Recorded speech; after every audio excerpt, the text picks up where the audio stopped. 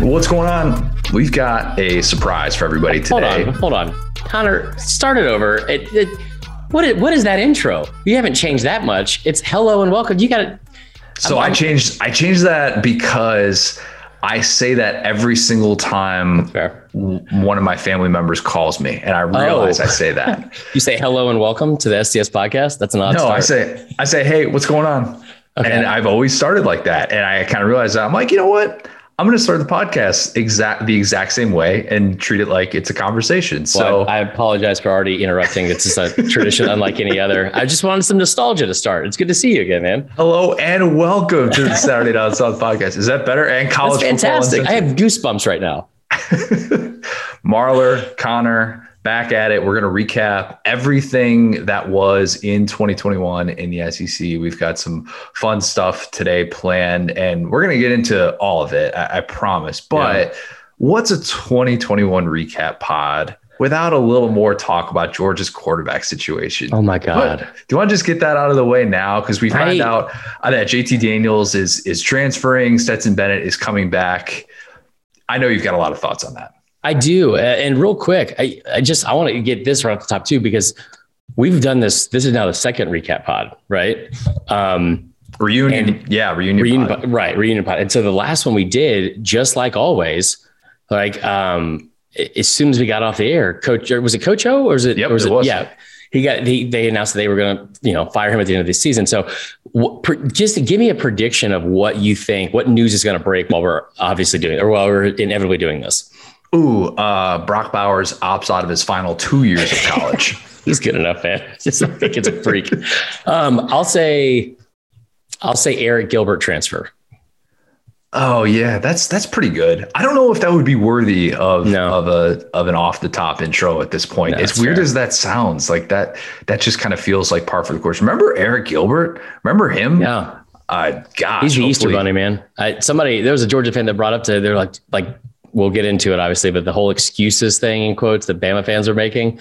And he was like, we were without Eric Gilbert. We lost Eric Gilbert. And I was like, Eric Gilbert was never a part of that team. Like, come on. The Pickens argument. That's what you're supposed to say. Yes, that makes more sense. That makes way more sense. But anyway, yeah.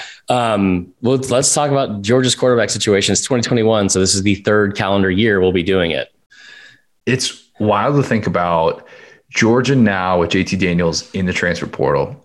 Georgia has had 3 different 5-star quarterbacks enter the transfer portal. And for what it's worth, if you're keeping track at home, Jake Fromm, we're not counting Jake Fromm as a 5-star quarterback just because the final composite ranking had him as a 4-star, just missing out on that. So any future discussion about 5 stars, that's what we're basing this on. And you look at the situation, you're like, all right, this is so unique. And there is nobody else in the country that is going through or has gone through anything like this. And you could say like, oh, what about, Texas A&M? They had Kyle Allen and Kyler Murray enter the transfer portal in the same month. And they were both 5-star guys. And they're like, all right, that's pretty crazy. Oklahoma's kind of going through it with Spencer Rattler, Caleb Williams. No.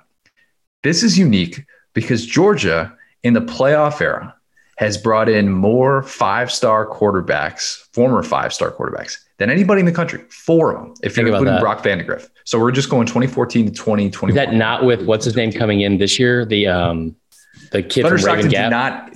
He's just like Fromm though. He didn't end as a 5-star guy. So we'll we'll even whittle it down even more so to keep it to just that group of 4 guys. Right. Nobody else in the country has had 4 5-star quarterbacks signed. I mean, it's nuts. And think that 3 of those guys have entered the portal after 1 to 2 years on campus at Georgia.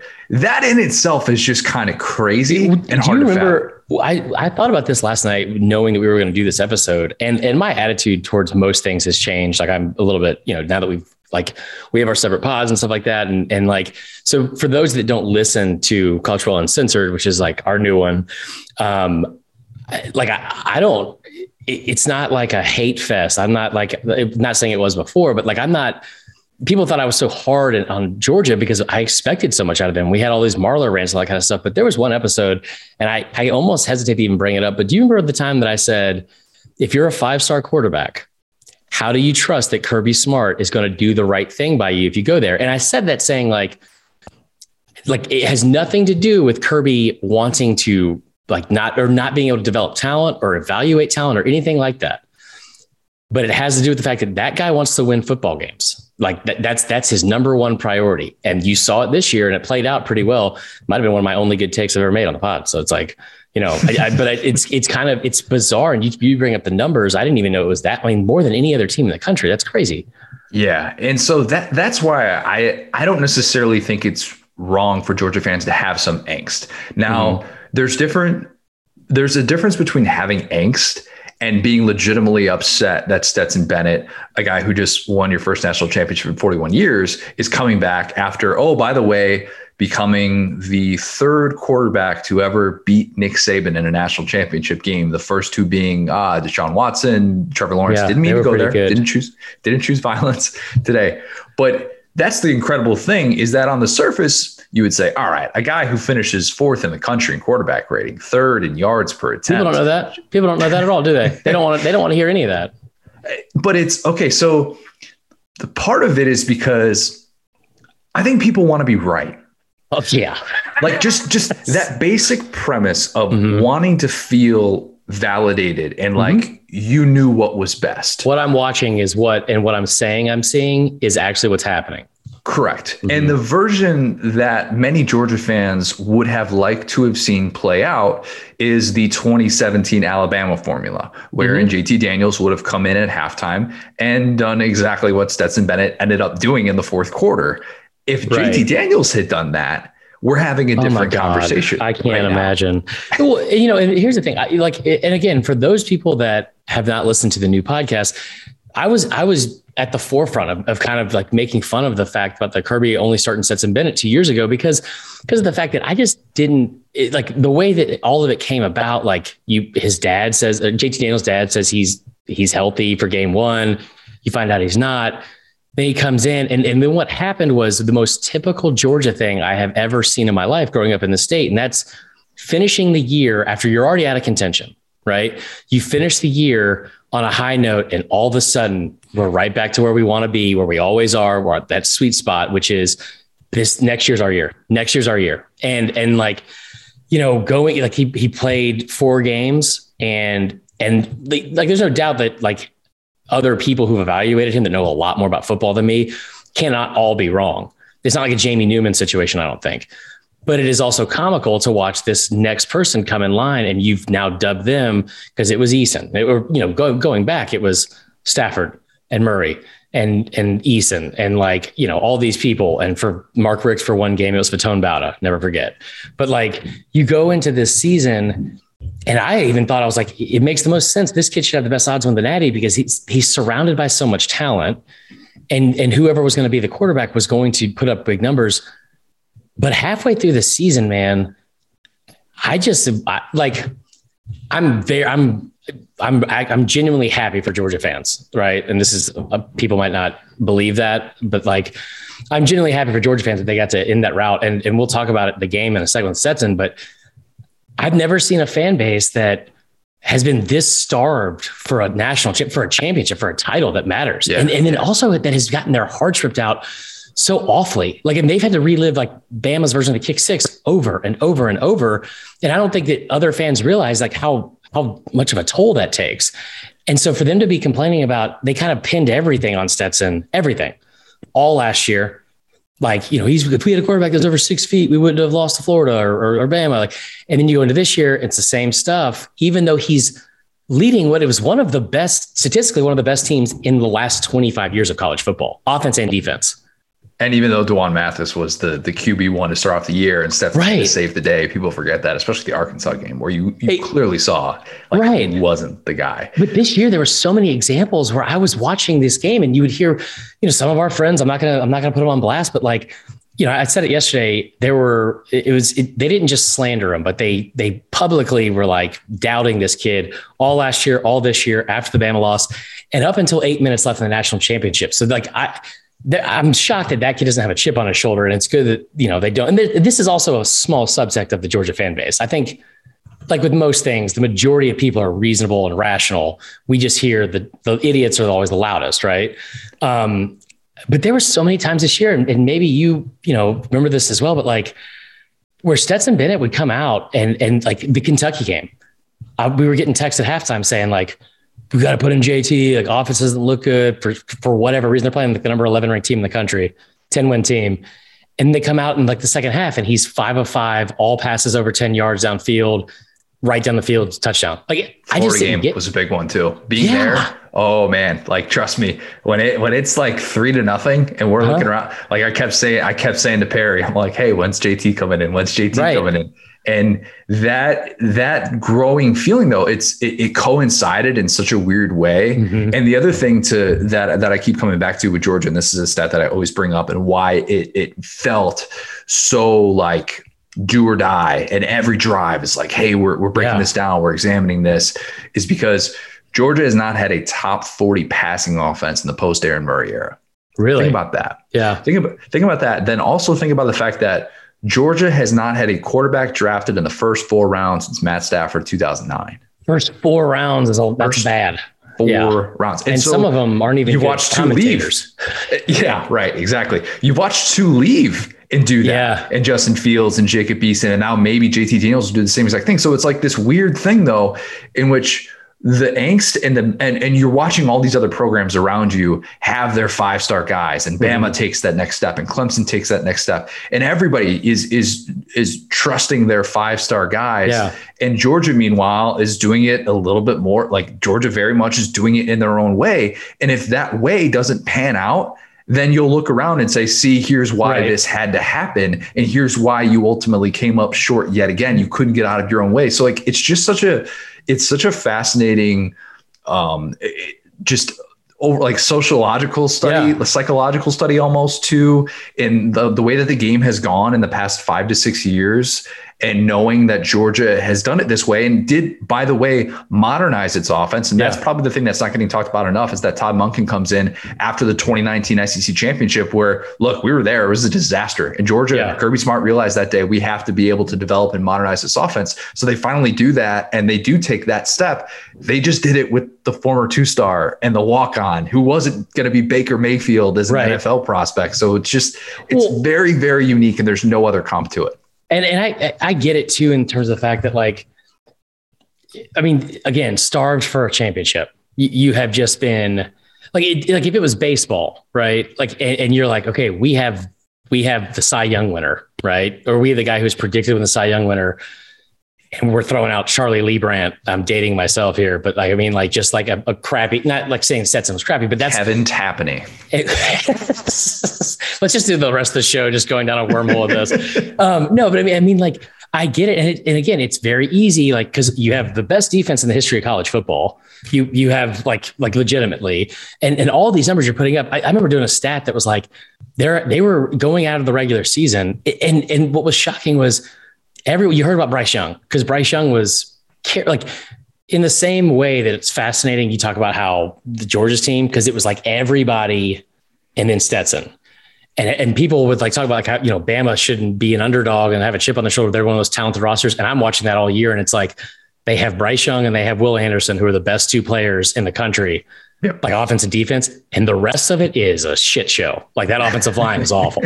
But it was fascinating to watch, because then you get to the SEC championship and there's so many things that go on that we don't give credit to, because we live in a social media world of social media where it's 160 characters to get your point across and everybody's angry and all that kind of stuff. And you're just constantly wanting to like fight. But like, let's not forget that Todd Monken came in a year unlike any other, where he thought he had Jamie Newman was his quarterback. All of their meetings about installing a new offense were done like via Zoom and stuff like that. You know what I mean?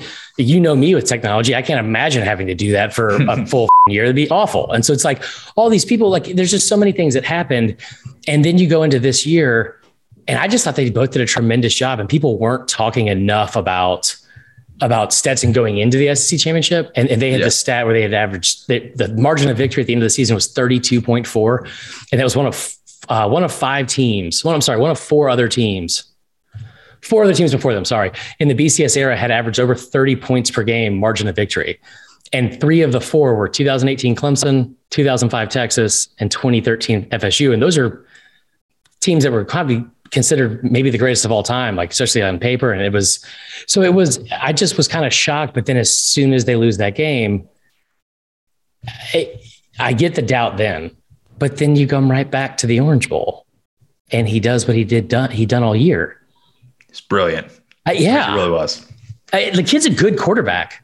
He is developed he's a better player than he was in 2020. Like he definitely is. And despite what I was saying after the Alabama game that ended 41-24 again, and we all felt really stupid, there's just something about it where you don't want to be wrong about wrong about the 5-star. I want to be wrong about that one.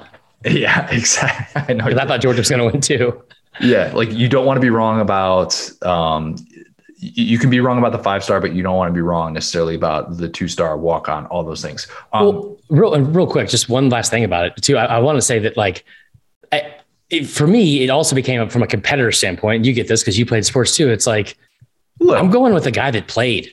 I'm going with a guy that was like not complaining about an injury. I don't know the ins and outs of JT Daniels injuries. Like if it was a rib thing, that is hard to overcome and get completely healthy with because it's just you're constantly moving, all that kind of stuff. But regardless of all that, you rest. I'm going with the guy that got us here and that is tough and has played.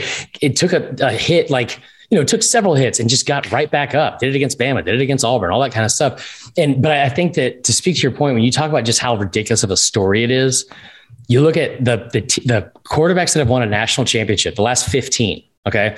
So that's dating back to 2005 in the Vince Young era. I did a deep dive on this and it was like out of the 15 before Stetson Bennett, you had 4 that were the number 1 overall player in the country. You had, I think 6 that were 6 first rounders, 7 were 5-stars, 9 were ranked in the top, or 11 were ranked like in the top 100 or something like that. And 11 first rounders as well. The lowest ranked, there's only 4 3-stars and 3 of them were from Bama. So there's that. But like the lowest ranked quarterback ranking out of high school, at his position was Mac Jones at 18. That no one else had won a national championship ranked lower than that. And then the lowest ranked overall player ranking was Jacob Coker at 511. Yeah. You compare that to what Stetson Bennett was. Stetson Bennett was the 104th ranked quarterback out of high school and the 2,569th player in the country. So it's remarkable. It's incredible to think about. And look, I'm assuming Stetson Bennett is going to be the day 1 starter, barring injury. So.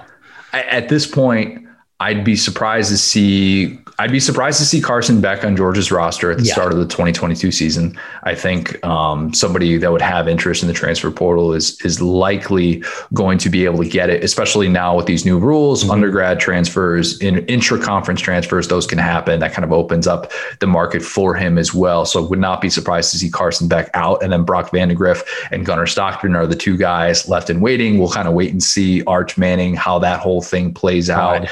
And if Georgia's going to be a part of that, that's the other thing that could make this thing way more interesting in a couple months here. But I need Brock Vandagriff to transfer ASAP. I joked around off air saying I needed JT Daniels because I couldn't do this for a 3rd straight year and make the argument. But having a quarterback battle between Stetson Bennett IV and Brock Vandagriff is just well, it's Stetson's job. He won a national championship. There's nothing that can happen from now in the next 7 months that's going to be able to change his standing with that team. I just don't think that anything can happen. And JT saw the writing on the wall with that. That's such a good point, dude. That's such a good point. With the team. And that was the big part with Stetson, is that he earned the trust of that coaching staff. So look, Stetson is trying to become the first quarterback to repeat as a national champion since. Oh, God. A.J. McCarron? That's correct. Wow. Which is a crazy legends, thought. Huh? If Stetson goes out and gets a stupid chest tattoo, it's going to be a whole other problem. I just am not ready for talking about this prep school crew team or lacrosse team with Brock Vandagriff and Stetson Bennett in the 4th and Gunnar Stockton playing 3rd team. It's just Brock Vandagriff should be playing rugby or something, man. Without a doubt. He is built for it. I'm low key excited for hopefully Brock Vandagriff to be able to play quarterback, maybe at Georgia. We'll kind of wait and see how that plays out. JT Daniels transfer destinations. Can we do that real quick? Yeah. I thought you brought some really good points about this too. On Saturday on South, our website, our company we work for. The company we work for. Yeah. That whole thing. I think that he's definitely Power 5 market. It's going to be there.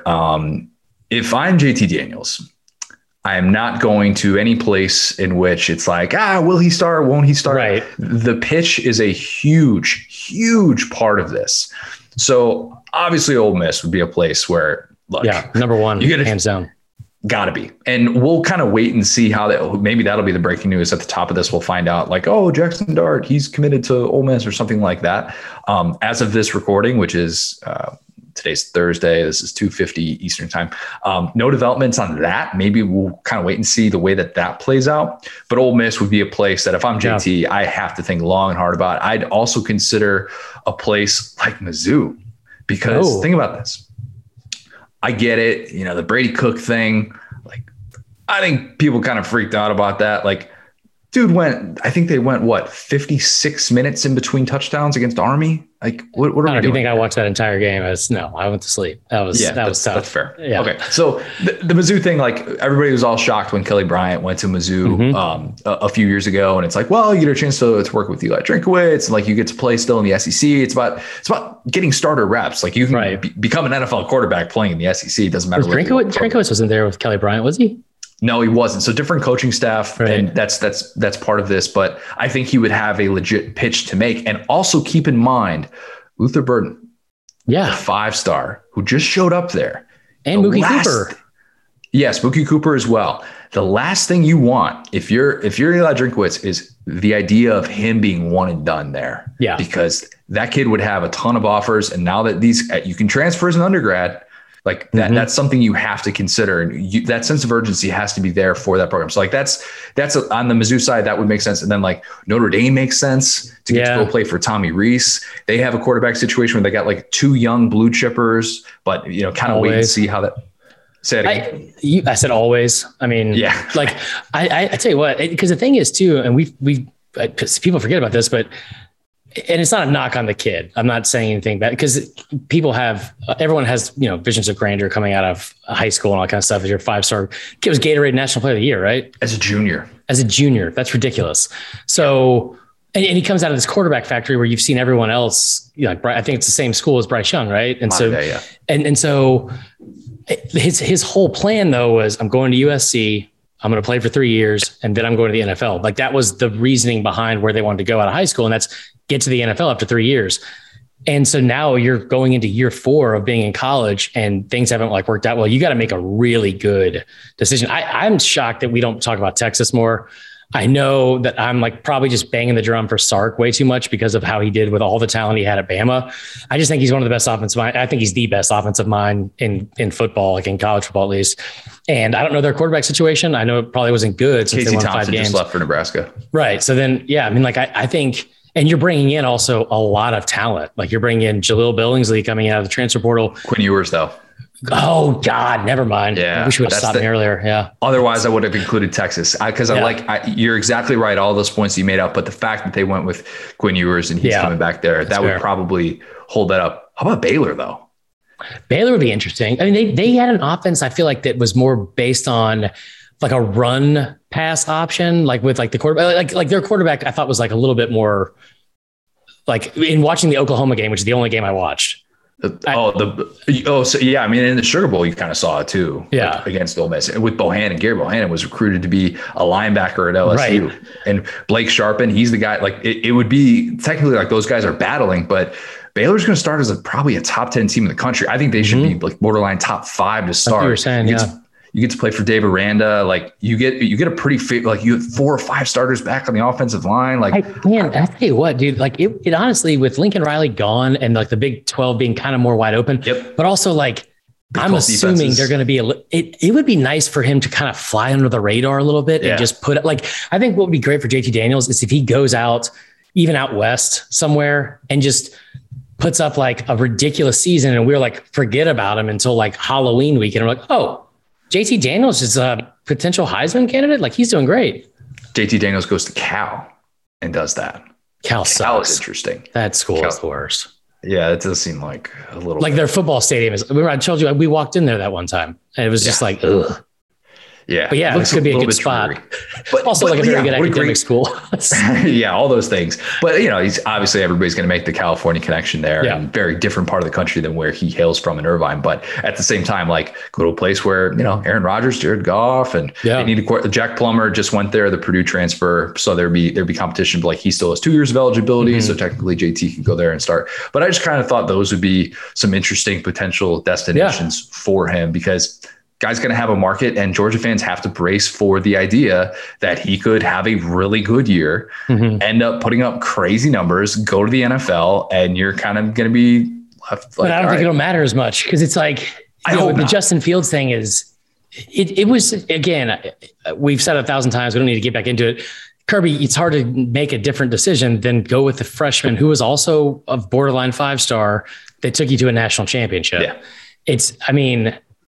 I just like, but then when Justin Fields goes up in a totally different offense and puts up 40 touchdowns and 1 interception and is a top, I don't know. How do you feel about Justin Fields? You're a Bears fan. I mean, cautiously optimistic. It's not nice to see him struggle. It's not the player. It's the pieces around him that terrify me. The coaches. Gone, thankfully. Yeah. But yeah, I'm a little bit worried given his surroundings and given just the McCaskey family and that whole ownership group and their entire idea of what football is supposed to be run like. But that's a different discussion for a different time. We'll do a whole McCaskey family episode sometime later in the summer. It's a whole thing. I think Virginia McCaskey is 99 years old. I don't even know who that is, but if her name's Virginia, she's got to be at least over 83. That's like a Rose. Meet Virginia. Shout out Train. Oh God. Yeah, we went there. Do you want to recap some 2021 stuff? Yeah. Let's do it. Let's do it. So personally, no, I'm kidding. We'll talk about the college football season. Where do you want to start? I mean, like it was, I thought, an incredible year where everyone was wrong. Like for the most part, it seemed like in the start of the season, some of these teams that we thought were going to be top 5, top 10, just off the bat. Like Oklahoma struggling with Tulane, and then Tulane is shit. They're awful. And then it's like all these other, you know what I mean? Like I just thought, what were your like biggest, maybe, I don't know, surprises, I guess? Tough year for takes overall. Tough year for takes. But you picked Georgia to win the national title in the preseason, right? I had Georgia losing to Clemson in the national championship. So tough year for takes. Yeah. I had Georgia winning, and but it's also technically it's like the 4th straight year that I've done that. So I finally got it right. Yeah. It's like, I no longer have to throw that out there and then just duck. Yeah. I'm excited about that, like to not have to deal with that on a yearly basis. But overall, I kind of thought it was return to defense. And I thought it was kind of fitting that a defensive focused team won the national championship. And that was a great point that Will brought up, like 2 or 3 weeks into the season. He's like, just feels like defense is making a comeback. After 2020, it was just so like, that's such a very broad thing to say, but at the same time, it was kind of right after what we saw in 2020. For an LSU fan too, it was like that early on. It was like, okay. It's like defense tackling. What a crazy concept. But yeah, it just kind of felt like we saw more of these teams, and especially the teams in the college football playoff, where you look at, Cincinnati, definitely a team that had its foundation built on defense, playing smart football and offense with Desmond Ridder. And then, you obviously see like Michigan with Aiden Hutchinson and the way that they were kind of built and the game script that they like to follow along with Georgia. And, Bama's defense, it's not a historically good Bama defense, but Bama was still lights out against the run. And that's still for the 2nd straight year. This year, way better. I kind of think it was more of a, like Cincinnati's offense wasn't bad. They were definitely built on defense, like you said, and they had Sauce Gardner was Jesus Christ. That kid is ridiculous. They were, but you also saw what they did against Bama, against just with Brian Robinson. I think it was almost more like an overcorrection. Like we kind of thought like the defense making a comeback. It was because the teams that I don't know, like Cincinnati, they didn't have a bunch of stars on offense, but they had a star on defense. And so it's kind of like, and like Nick, but Bama in the same way, I don't think that they had like they don't get near enough credit for that defense. Pete Golding, all that kind of stuff. And I'm not just saying that because I'm a Bama fan. It just blows my mind every year because it's like they were ranked in the top 10 in several categories. They were ranked in the top 5 against the run. They get compared to every other great Bama defense before. Right. And they also gave him 41 points at Zach Calzada. So that was tough. How terrified are you for the Iron Bowl? Knowing that I said this when he got in the transfer portal, I was like, he's got to go to Auburn, right? Like that is And, the bottom line too is like, good for him and capitalizing on that. And damn well that I kept up with every other game that he had that year and charted versus what he had against Bama. And it was outrageous to see what that kid did. Just as I told Garcia, we started talking to Steven Garcia more this year. I kept calling him Calzarcia or something like that. Cause it was like that kid, I don't want to like pin that on him, but then it played out and that's exactly who he was. But good for you, Zach. Yeah. You know what? Zach Calzada, he will always have that, and how much that played a part in him getting Power 5 interest after the year that he had. And he's got a rocket arm too. But yeah, I'm like, well, I hate to say it, but you look at Auburn bringing him in with Bo Nix being gone. I never thought I would say this, but Bama loses the Iron Bowl by 14 points if Bo Nix is starting. What a sentence. What a sentence, right? And they probably lose by 7 if Zach Calzada is starting. It was just tough. I hope Brian Harsin just starts TJ Finley every single game until the Iron Bowl and then brings in Zach Calzada. Do you see how tall he is? He's got to be good, right? No, 6'7", Brian. Just hand the ball off the tank and shut up. Yikes. All right. Do you want to do so I've got my 5 favorite SEC things that happened in 2021. Go ahead. So do you have 5 that you want to rattle off that you have in mind? We can just go back and forth. How do you want to do this? Yeah, we can do that. I don't have 5, I have 3, but I'll think of 2 more. So you start. Okay. Love it. All right. I'm going to start with Wan'Dale Robinson coming home to Kentucky. That was cool. I remember when Wan'Dale entered the portal and it seemed like a foregone conclusion that he was going to Kentucky. It wasn't just that he's a former Kentucky commit. Like, the guy had an opportunity to play down the road from Frankfurt where he grew up, all those things. His mom had been in the hospital with COVID. And so that was also at a time where we still weren't really sure about undergraduates getting the one-time exemption to be able to play immediately. So it's kind of like, all right, he's got family health issues to be able to go home to, all these different things. And when Liam Cohen, doppelganger, when he's hired to run a more balanced style that would feature the passing game and allow Wan'Dale to not have to play tailback, essentially, it made a ton of sense. So exactly 1 month after Liam Cohen's hired, Wan'Dale commits to Kentucky. If you could have said to just the Kentucky fan, think of a Kentucky fan in your life. Hey, it's Gary Joe Collins. Exactly. Mine is my sister-in-law. Yeah, fair enough. Who works at Kentucky, and her mom, who's just such a diehard. It's awesome to watch. If I could have asked them, like, what's your ideal scenario for Wan'Dale at Kentucky? You would have said, they would have probably said this exact answer. He'll set program records for catches. He'll set program record for receiving yards. He'll be a fan favorite. He'll cash in on NIL. Kentucky's going to have a historic season thanks to a revamped offense. I don't know if they would have said that. That's shooting the bar high. That's just what he did. Right? Just like that would have been your most ideal scenario, even the most optimistic Kentucky fan. And that happened. And it's kind of crazy because Kentucky was so starved for that. It's one thing to watch our son, Lynn Bowden, do something like that. Yeah. But that was playing quarterback, and it's a little bit of a different style. Seeing someone in the passing game who was just a walking highlight reel, it was so fun. And I'm so glad that I was able to kind of spend some time with the kid in Lexington. And also we had him on the show back in April, and he's just special. And you kind of realize that talking to him, and the more you watch him, you just realize that's a guy who just kind of get it. He is up there. I was thinking about this. So one and done transfers in recent memory. Jalen at Oklahoma, Kenneth Walker, Michigan State, Gardner Minshew, Washington State. Yeah. And I'm probably forgetting some, but best one and done transfers of the playoff era. Right. So just specific to that time frame. Because remember, Fields, Burrow, Baker, those guys are all multi-year starters, so we can't count them. Gary Masoli, that was the BCS era, so yeah. Who could forget? Yeah.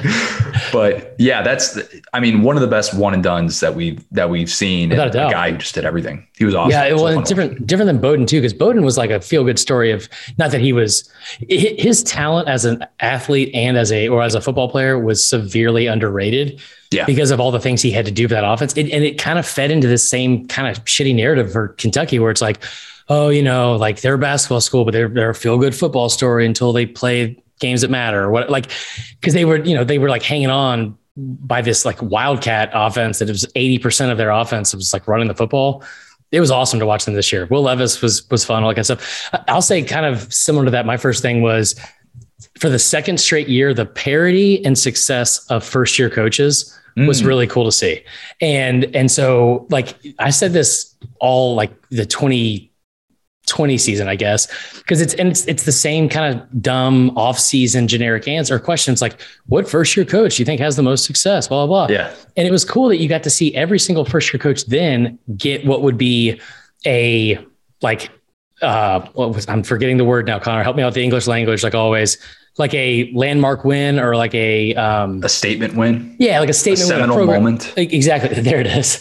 A Florida State seminal moment. And so, but like you saw it with Drinkwitz beating LSU and then Pittman with the game against Mississippi State that we got to beat our chests over.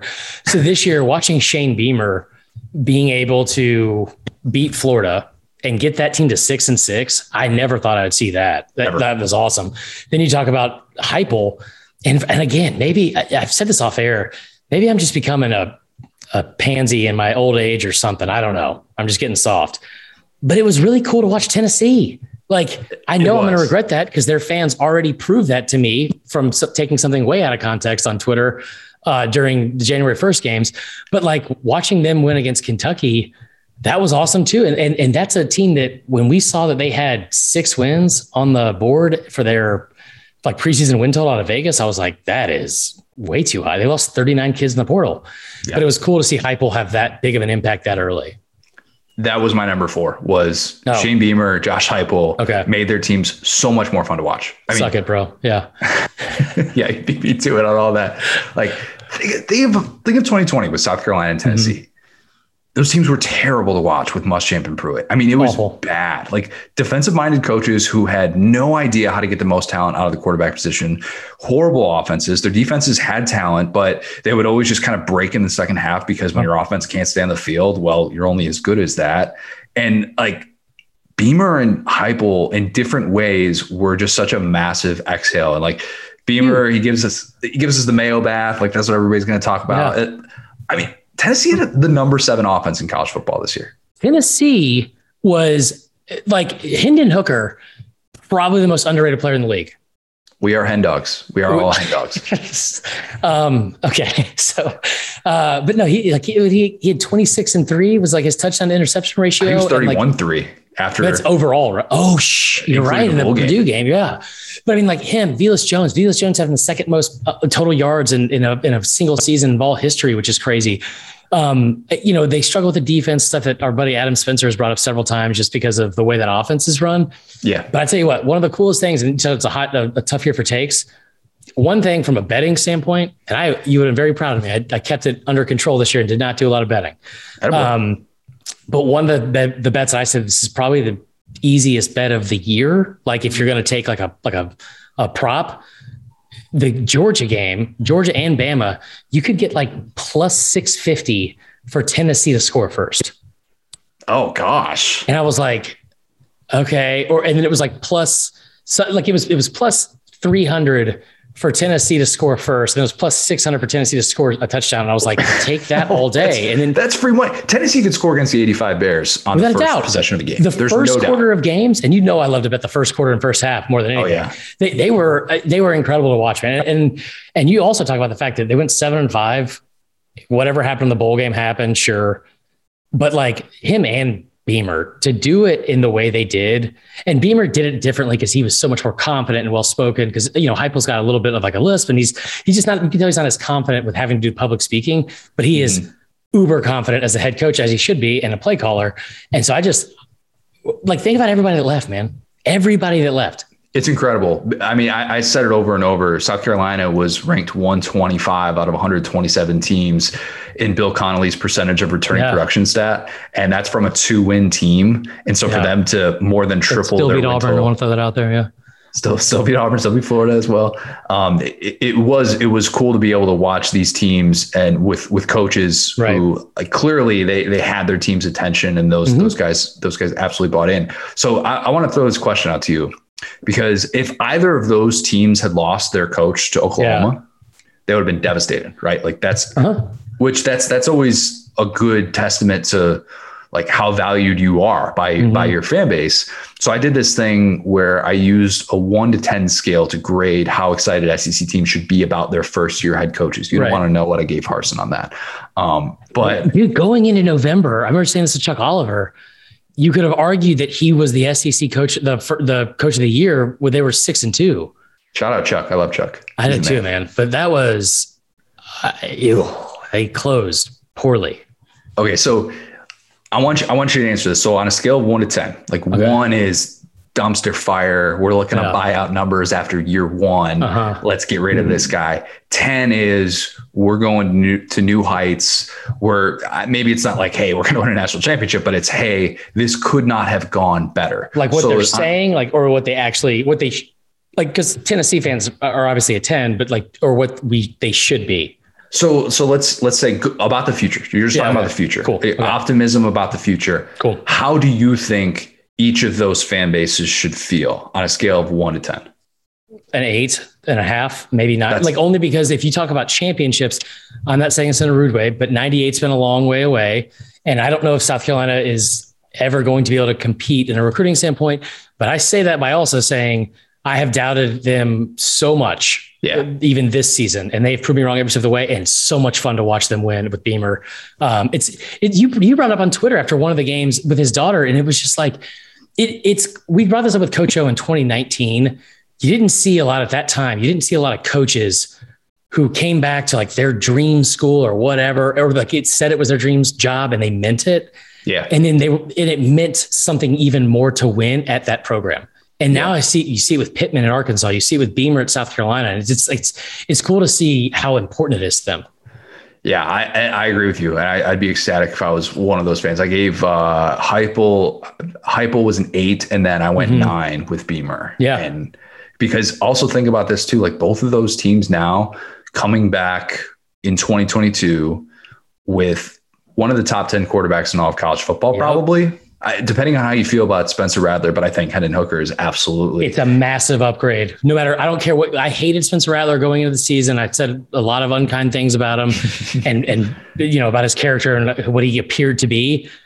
That kid is a massive upgrade from Zeb Nolan, from whoever else my God. And it was great to see what what's his name? Jason Brown. Jason Brown did. I was gonna say Jason White. So I'm just front of the show. Yeah. Yeah. Like, it's just like that was great that he was able to do that. But yeah, South Carolina, man, like, cause it was a revolving door of all crappy quarterbacks. Think of how long it's been since South Carolina or Tennessee had a quarterback coming back that they felt like really like top 10 quarterback nationally. I'm not just talking like Josh Dobbs or Jared Garantano. Or that was me. South Carolina. I forgot about Garantano. Sorry, I didn't mean to go there. No, that's good. That's good. I'll never forget the fact that I said he was going to be all that. And then he has the year with all the pick sixes, and he goes out to Washington State, and he goes out to Washington State, and his first pass of his spring game was a pick six. I was like, oh my God. No, but so just had to get out with South Carolina, it's almost funny too, because it's like, how long has it been since they've had a legit quarterback? Because it's been since the 80s since they've had a quarterback drafted, I think. I think before they joined the SEC, they have not had a quarterback drafted since they joined the SEC. It was like 87 or something, but it also, and you got to give them credit because you love South Carolina fans to death. And you guys all know my family lives over there in Lexington, but like, how long has it been since they've had a quarterback that they were excited about and the rest of the SEC was like, okay. Not just like, hey, here's a white guy that's really tough on 3rd and 2 and can also complete 62% of his passes, Connor Shaw, and then Dylan Thompson. It's the same person. Yeah, or like a quarterback who's actually gone out there and done it. Not just, they've had plenty of 4-star quarterbacks. That's not what we're talking about here. But yeah, it is very different and different with those two fan bases. Those were good though. So I have my 5 and 4 done. Yeah, what do you I'll go have 4. For number 4? So this was I'll go to Bama real quick. This probably should have been higher. You know what? Fine. I'll say this. Back to the first year coaches, second year coach was Sam Pittman. Are you looking at my sheet right now? You didn't even share a doc with me, jerk. I didn't see it. No, I did for this exact reason. Okay, so now I'll say a different one. I'll say it was okay. Having fans back at games was really good. I mean, you got to go all over this year, but so I got to go to LSU. I'll save the reason why it was so important later on, but I went to 2 games this year, 3 if you count the opening against Miami, and all 3 of them felt like one of the most important things I'd been to in ages. And yes, I overvalue college football and I love it more than anything in this world, but it was just something that was like, at the time I was like, God, I needed this. Like to be around, like we went, LSU Auburn and like, I was so excited to be around not just LSU friends and stuff like that, but also going back to tailgates and being able to go watch games and being able to get $8 Miller Lites in a club section because you're friends with Mickey Cherami and he always hooks it up. So that was like, but all that above was just like, it was really cool to be back in even the SEC championship. I was surrounded by Georgia fans. Like I felt bad because I was honestly as shocked as they were that we were winning at halftime, but it was just cool, man. It was cool to be back. It did feel just different and like a return to normal. And I realize that we're still working through things with the pandemic right now. And all of that has been a popular topic of conversation throughout bowl season here. But COVID is like, excuse my language, but it's the Hunter Renfrow of diseases. It is like, it just won't go away. Just please, for the love of God, graduate. Can we move on to a different sickness? I'm over it. I've had it like 7 times, I feel like. The Stetson Bennett of diseases. that is COVID at this point. Yeah. Like getting back into being able to go to some of these games. I think how many games did I do? I think I did 4 this year. And then I did Georgia Victory Parade as well. But it was like, you only went to 4? Yeah. Cause I went to Kentucky LSU. And then I did playoff games. Yeah. And a cocktail party. Yeah. Wow. 4. So just all Georgia, huh? Wow. That's right. 3 of my 4 games that I went to were Georgia. Actually, every game that I went to involved, I take that back. I was going to say I went to just all SEC East games this year. Wow. What a traitor. Just hate the West. No, I'm kidding. Yeah. It was fun to be able to get back. 4. So what is your 3? Okay. So you're going to lead right into it. We didn't have the sophomore slumps with year 2 coaches. I'd argue that Drink kind of stayed the same. Say the same as last year. He closed strong because of the Florida win, but it was also like, Mizzou fans were frustrated. They were really frustrated with the offense for sure. But the other 3, Pittman, Kiffin, Leach, they all took that next step and really sort of embodied the identity that we hoped that they would. And we'd hope that we'd see it even more in year 2. All had fun quarterbacks who could take over games.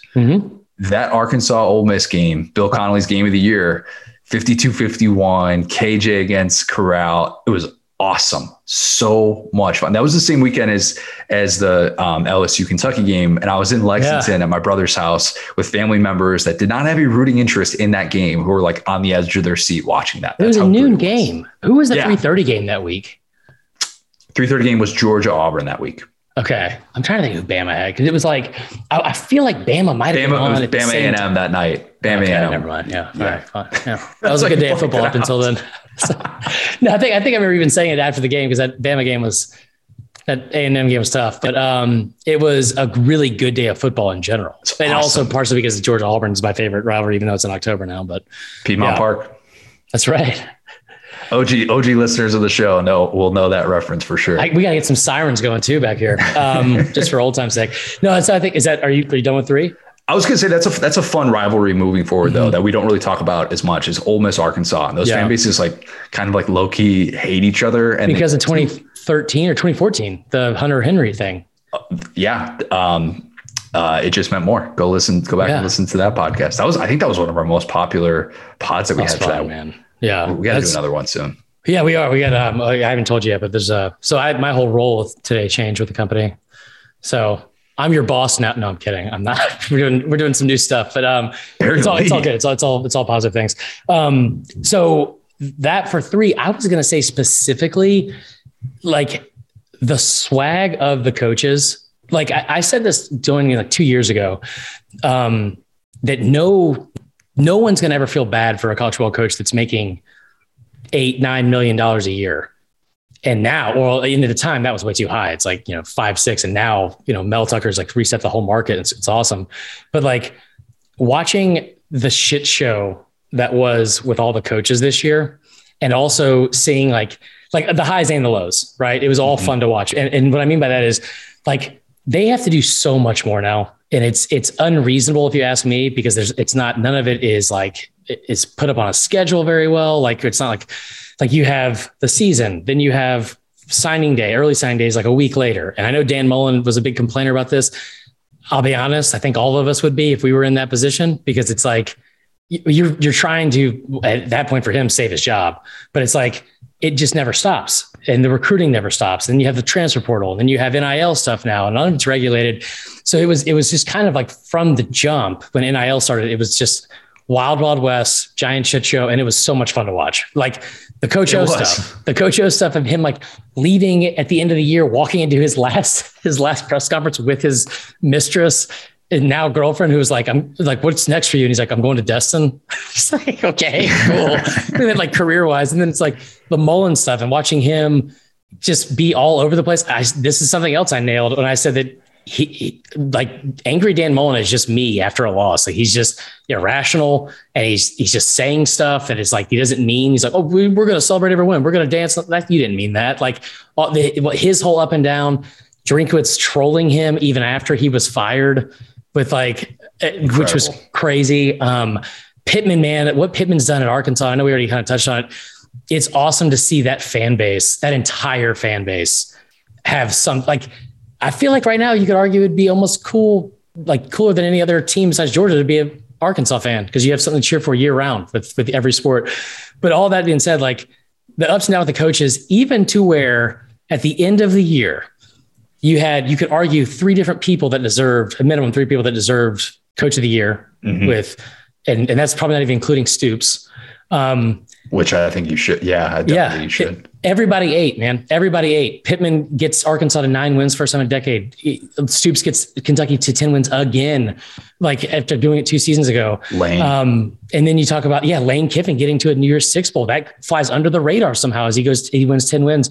And then on top of all that, to have Saban and Kirby close out the year, one of the coolest moments I think all year for me was and again, maybe I'm just being soft, but when they met at midfield, I can tell you firsthand, that relationship was a little contentious before recent, because of how could it not be, Right. And like the way Kirby left, and you heard Kirby even say it afterwards, where he was like, I didn't maybe realize how important or impactful some of that job was before I got here. And because I think Kirby just was so tired of getting doubted and just wanted to win and knew he could, and was tired of hearing about like the daddy Saban thing and all that kind of stuff. But to watch Saban stick up for his players at the end of the year with Anderson and Bryce, and then to also have them meet at midfield, where you could see there was like this genuine moment where he's like, hey man, you kicked our ass in the fourth. And Kirby's first response is, how's the receiver? And it's like, I haven't seen those two do that since he's been at Georgia. And it was cool to see. It's like, these two are the best in the game.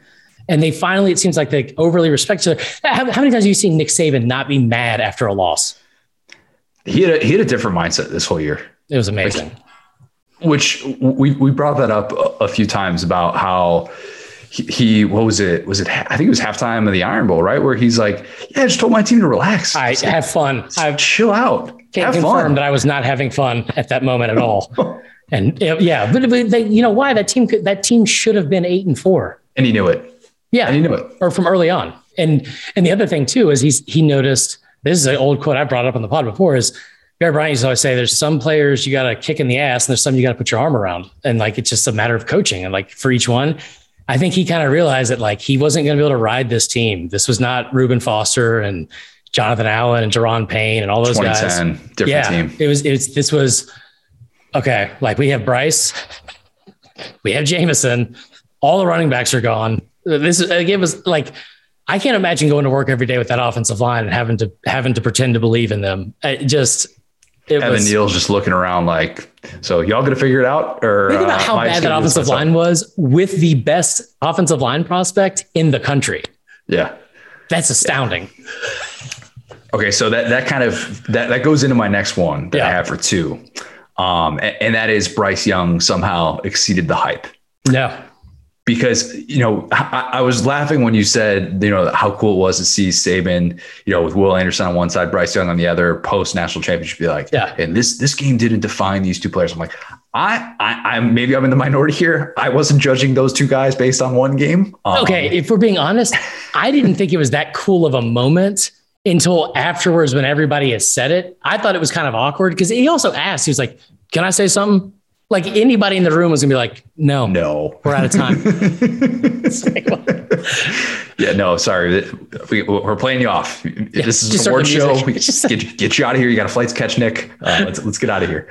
But I think that's something that is so easy to lose track of. And it's been talked about ad nauseum. It's going to be talked about a lot more over the course of the next year. But take the uniform away and just watch all the different things that he does off platform when he's going through his first read and the accuracy that he has on some of those little, quick screens and those quick outs where like he's just so unbelievably accurate and he sets guys up really, really well. He doesn't do the thing where he gets his quarterbacks killed, which there are guys in this league who do that way too much. And he just like doesn't really do that. And so I was blown away by him because I was ready to be pretty critical of him and say, well, this is kind of why I had a tough time saying that he was going to be better than Mac Jones all of a sudden. And look, like remember when people shit on Mac Jones because the Iron Bowl, because the 2 pick sixes. And and everything outside of that was like, all right, he looks really, really good. Right. I just continue to be amazed that Bryce Young was never rattled. He's going to make a couple of mistakes every game because of how calm he is. And he's the eternal optimist about keeping a play alive, but you just can't take that away from like what he does. And I think Mac might still win the argument for best single season among the Alabama quarterbacks because of how consistent the offense was. And like he had more help, but in the same breath, I thought Bryce was more impressive, if that makes sense. And people don't want to hear this again. And this is not just because I'm a Bama fan and like being realistic here. And I'm saying they should have gone 8-4. They probably should have lost to Florida. They probably should. Arkansas was not as close as people give them credit for. No offense to Arkansas fans. It's just like LSU though. LSU, they should have lost 4 times. Auburn should have lost. And they should have lost to Auburn as well. So like, should have been 8-4. And I remember the worst take I had, and I'll blame it on like lack of sleep and the fact that it was the Iron Bowl. But I was saying how Bryce Young, they brought up how his Heisman moment came against Auburn there, on the 3-yard line. I thought it was his Heisman moment against Auburn. Yeah. Initially when that happened, I was like, Auburn's pass secondary is ranked like really low. They've like this, it's a 6-5 team. Like they had all these other opportunities. I just have never heard a Heisman moment. And I said, this is what I was saying afterwards. I had never heard of a Heisman moment being that kid just beat a 6-5 team with this ranked passing defense. And it was way overly critical and it was very short-sighted and probably this is saying a lot. One of the worst takes I've had in forever. The fact that kid, after watching him against Georgia and just how like the wizardry he had of like the pitch outside to Robinson and kind of stuff. And like, people never want to hear it because it's Bama and they reload and all that kind of stuff. And the fans are obnoxious and I totally get it. I said going into the season, you're not going to reload when you lose generational talent at 3 different positions. You have a 1st-round quarterback. You have the Heisman Trophy winner at receiver. You have a running back that had 30 touchdowns. Bama was down to 1.5 running backs. And I don't know if the half was Trey Sanders or Brian Robinson's at times going into like the last couple of games of the season. Fair. And then you talk about the offensive line giving up 6 sacks LSU, 7 sacks against Auburn. Like they were brutal, like all season long. Yeah, you saw in pre-snap penalties. You saw against an A&M game, they gave up 4 sacks in the first half. And then you watch like the receiving core, which was Jameson Williams and Mechie. And it became so clear. And you look at all like the drops from the tight ends and all that kind of stuff. It just became so clear that kid really carried that whole team and shouldered like on offense. And that's a lot for a 19-year-old man. Like that for him to be able to do, like he's 19 years old, for him to be able to do some of that stuff and never, ever, ever seem phased. Yeah. That's the impressive thing with him. Yeah. I will say for all the other fans, what I thought was stupid was in the Heisman thing when he was like talking about being doubted. I don't know who was doubting him from his. I explained, I kind of like went in detail about how I don't mind him saying that just because like you have to, if you're on that level, you have to do the MJ thing and just take whatever you can possibly do. Because if you're just listening to all that other stuff, then it's not going to work for you. And like he is clearly wired in a different way than any human being is supposed to be wired. Because if that's what you legitimately think, then so be it. That's your thing. Will Anderson definitely has some of that too. But and I'll tell you this too. The last thing about Bryce is like Bill O'Brien doesn't get enough credit. I'm sure people don't like him because it's Bill O'Brien, and I get why. Because of his chin. Yeah. Right. Because of his chin. Very good point. But like Bryce could have left. I thought he would leave to go to Texas with Sark, and because that's who originally recruited him. And Bryce kind of, I don't want to say stuck it out because it's still Bama, but it's like, I don't think he was put in an ideal situation that he saw happening out of high school. Well, it's like the Caleb Williams thing, like Caleb Williams leaves after his freshman year, even though it's like, hey, like you're gonna be the guy if you come back. It's like you're leaving because you're not going to play or something. But with Bryce, it's like, well, we talked the entire time throughout his recruitment about the Steve Sarkisian thing. Yeah. And it's like, if he comes to Bama or if there's like any sort of like, it doesn't go well with the coaching staff or the surrounding pieces, that could be it easily. And I just think the kid's character was really impressive. And the fact that like, he never really was like a showboat about anything, which was surprising to me, which it wasn't because he lacked swagger, right? Like he was just, I thought it was awesome, but it also was partially awesome because Bama could have been so bad without him. If he wins a national title next year, best Bama quarterback ever, I think that argument is pretty much his. And then if he comes up short, we'll probably talk about him the same way we talk about Tua. God. That's which is a good thing. So what do you have for number 2? Wait, we're at number 2 already? Yeah, that was my 2. Or did I go ahead? Do you have a 3? I think you went ahead. Yeah. Well, that was my 3, I thought. So I thought you were up on number 2. That was my 2. Okay. That was Bryce Young. Number 2, favorite parts of the year. So, and people might not like this, but I think that the way the season closed out,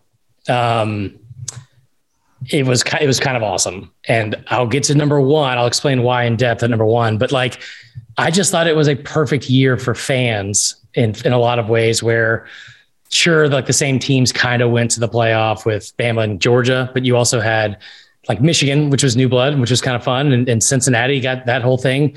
But like, it was a year for the SEC too, where I thought like, again, like everyone ate besides Florida and Vandy. And LSU. Well, LSU, they had some moments. I mean, but like it seemed like there was at least one moment for every team that you get to like hang your hat on. It wasn't. Yeah, that's true. And some of the things that are just like we already brought up, but like just how quickly some of these programs have become relevant again is really fun. And I was never a guy that was like beating the drum for the SEC. It's just always Bama before I started this job, and just like I didn't care if other teams. I don't want Auburn to win the Birmingham Bowl. Kind of still don't, to be honest. But I mean, like now it's kind of cool, and you watch all these fan bases celebrate. I just thought it was the way the season closed, and I'll say specifically with Stetson Bennett, it was the first time during a Bama loss I had found myself ever clapping and not cheering necessarily, but like smiling and clapping for a moment for somebody else they had on at Bama's expense. And the reason why is this, because we sat there for all last year, Georgia fans blamed Stetson Bennett, and he got criticized from everywhere, but like all last year, all this year, after the Bama loss, and for the first 52 minutes of that game. The coolest part of the national championship, Connor, in my opinion, was the fact that after you have this phantom fumble, and I will also tell Georgia fans this that don't listen to their pod, the penalties were absolutely, excuse my language, Connor, they were egregious in Bama's favor. And you guys were totally right to be upset about that. I don't know if any of them were wrong when they showed the replay, but the amount of them was excessive and it was stupid. So, but that being said, you have this phantom fumble that was the most awkward. Like, I don't know how you make that call in the moment. If you're the ref, they should not insert themselves in the games like that, in my opinion. But then you watch the replay and it seems like it's the right call. And then magically Brian Branch or Malachi Moore, whoever it was, just casually catches the ball with one like toe. It's the most casual fumble recovery in the history of football. And then we get the ball inside the 20 and score a go-ahead touchdown. And I'm sitting here thinking like, oh my God, now it's 18-13 and there's 8 minutes left. And the defense for Bama had played out of their minds in that game. And you can kind of feel like it was a little bit of the momentum was swinging Georgia's way. Jameson out, both starting cornerbacks are out. And so it's just like, it kind of felt like, to me at least, maybe because I'm a pessimist, like it was going to fall apart. But for Georgia in that moment, for Kirby Smart, for Todd Monken, and for Stetson Bennett in that moment, when now Stetson maybe has a reason to be blamed for the loss with the fumble, they could have come back out and ran the football. They could have come back and ran check downs to Brock Bowers. Yep. They came back out and they aired the ball out and went right down the field. Excuse my language again. They went right down the field. And I have goosebumps even talking about it, man. 4 for 4 for 82 yards on that drive. Like just the first attempt was just a long developing or slow developing play action pass across the field to the other hash where he hits like, and he hits Adonis Mitchell and like, it was awesome. It was awesome to watch you saw the confidence that no one else in the country and especially in Athens had on Stetson Bennett, but in that room with Todd Monken, Kirby Smart and Stetson, I wouldn't even say double down. I guess a quadruple down on the fact that that was their guy. That was awesome. That was awesome. Okay, so for number one, I no longer have to debate whether Georgia can end the 1980 jokes. So, oh God, those are tough. Look, in all seriousness, I started on this job on the SEC side 2017. Mm-hmm. So this is my 5th season doing this, which not that much. Was your first year? 2017. Yeah, 2017 was the first year on the SEC side, and then 2015 I had been with our company since then. Was doing the Big Ten stuff before that. Even I, 5 years in, got sick of talking about 1980. I cannot imagine being a Georgia fan who has experienced the majority of that. Even Aaron Murray, who has experienced the last decade plus of that. I still cannot imagine what that's like to hear about that everywhere you go. Every time you wear Georgia apparel and it's the off season, it's like, oh, hey, is this going to be the year? Is this going to be the year? Like every time that Georgia does anything during the year, like, oh, hey, is this going to happen? Is this going to happen? Oh, Georgia loses 2 games in September and it's, 2013 or whatever, 2014. And you're like, hey, how many more years do you think Mark Richt has left? Like all these different things that you kind of have to go through as a fan that like you're no longer going to have to deal with in the same sort of way. Now, obviously we're going to treat Georgia in a totally different manner. And the narrative shifts from, well, now that 1980 isn't a thing anymore, it's, hey, what's Kirby going to be able to build? How many is going to win? All these different things. I get all of that, but I was just relieved to kind of finally see that end. And when you see the angst and the sense of urgency that fans have, knowing that it just doesn't set up better than this, it just doesn't. No, and you lose and you get to come back and do like it. I thought they were crazy for saying, I didn't mean to interrupt you, by the way. Go ahead. No. You're good. Go ahead. I thought fans are crazy for saying, well, if we do it, we got to beat Bama. It's got to be like, I remember Brian Hoyt saying that. And I was like, he's out of his effing mind. He doesn't mean that. They just want to win. It makes sense though. It kind of makes sense. And you know what? I'll say this. You're a better fan than me, Georgia fans, because I just want to win. Like, I don't care. Like when Bama played Notre Dame, awesome. Like they're terrible. Like, but I mean, I just wanted to win games and win. Go ahead. 2009 Florida though. Did it feel different getting through Florida? I will tell you right now, I would have rather played anyone else but Florida. Like I just want to win. But yeah, like I think the competitor in you also is like in the hindsight of that, you're scared. I was scared going into a year where it's like 2008, you go 12-0 and you knew you weren't the best team in the country, even though you're ranked number 1 and you get beat by, you're an 8-point underdog in that game against Florida. But in 2009, and you're coming off a game against Auburn where you should have lost that game and you have this come from behind win, you're 12-0. Everything's in front of you, but you got to play Florida with Tim Tebow and they haven't lost but one time. And you're like, this would suck if this is like, if you go 12-1 and you're like, it's kind of a wasted season. We're going to go back to this anyway. But no, it was cool to see Georgia fans get the monkey out the back. I tell you what, this morning, for the first time, I watched the hype video that's circulated of like, it starts out in black and white and it's Jameson Williams and all that kind of stuff. And again, man, I have goosebumps and at some point I will be tired of seeing it, just like they were tired of hearing the second 26. But it was like, you could sense, like just watching it on her phone, you could sense the relief and the joy and like the joy, like this pure joy from when he caught that pass and started running it back and all of the 41 years of shit you've gone through, all of it, all the terrible beats. It's all wiped away. And oh, by the way, the Braves won the World Series. Yeah, no big deal. Just a casual year to be a sports fan in the state of Georgia. I was thinking about this at the Georgia Parade when the 1980s, the seniors from the 1980 championship team, they raised the 2021 banner. If that scenario, move on, guys. Right? Like, get a life. Stop going back to your alma mater. Like, what a weird thing to do.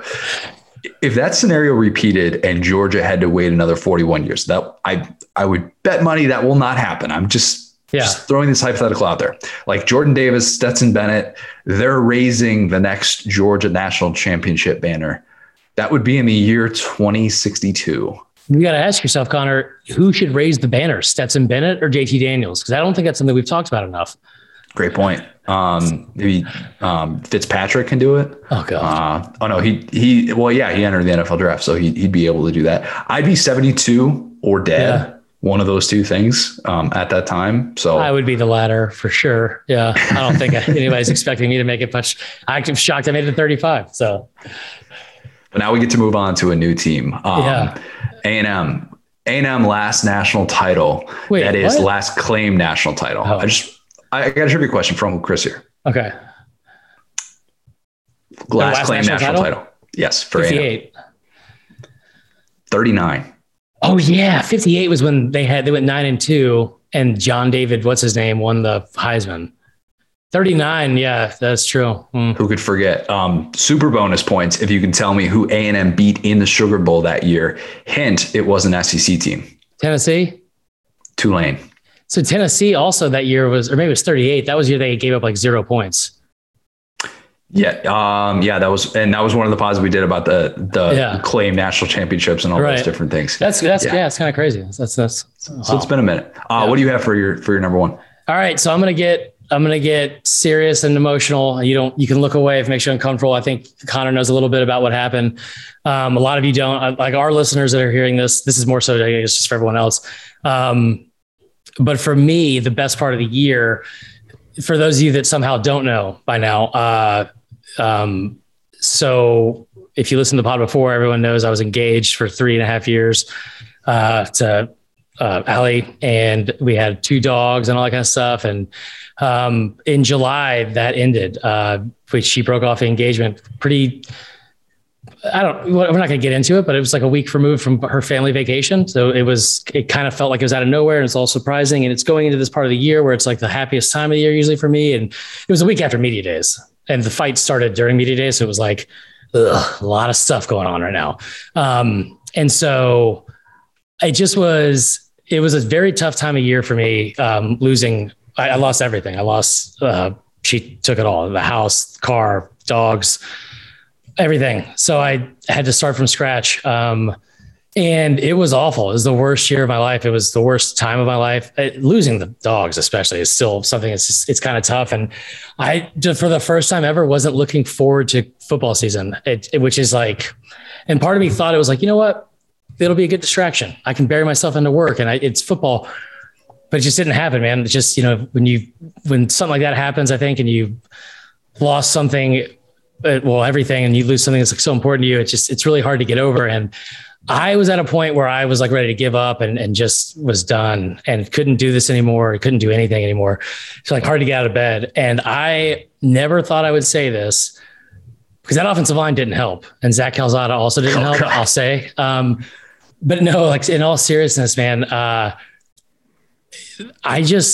support from our listeners and the people that that listen to the pod, that watch our videos, that follow us on social media, that like any of that kind of stuff, I like wear my heart on my sleeve for the most part, and very transparent on social media, which some people look down on, but it's what I've always been. And it's the only thing that got me through was this audience and people like Candler and Mickey and like inviting me to games. That LSU game was that, we had dropped off the last of the things and like the last ties that I had to her and my whole family and like in that home. But like that was the day before I went to LSU in Baton Rouge, and like, I tell you what, Baton Rouge is a hell of a place to try and forget about somebody. It's like, it was a lot of fun, man.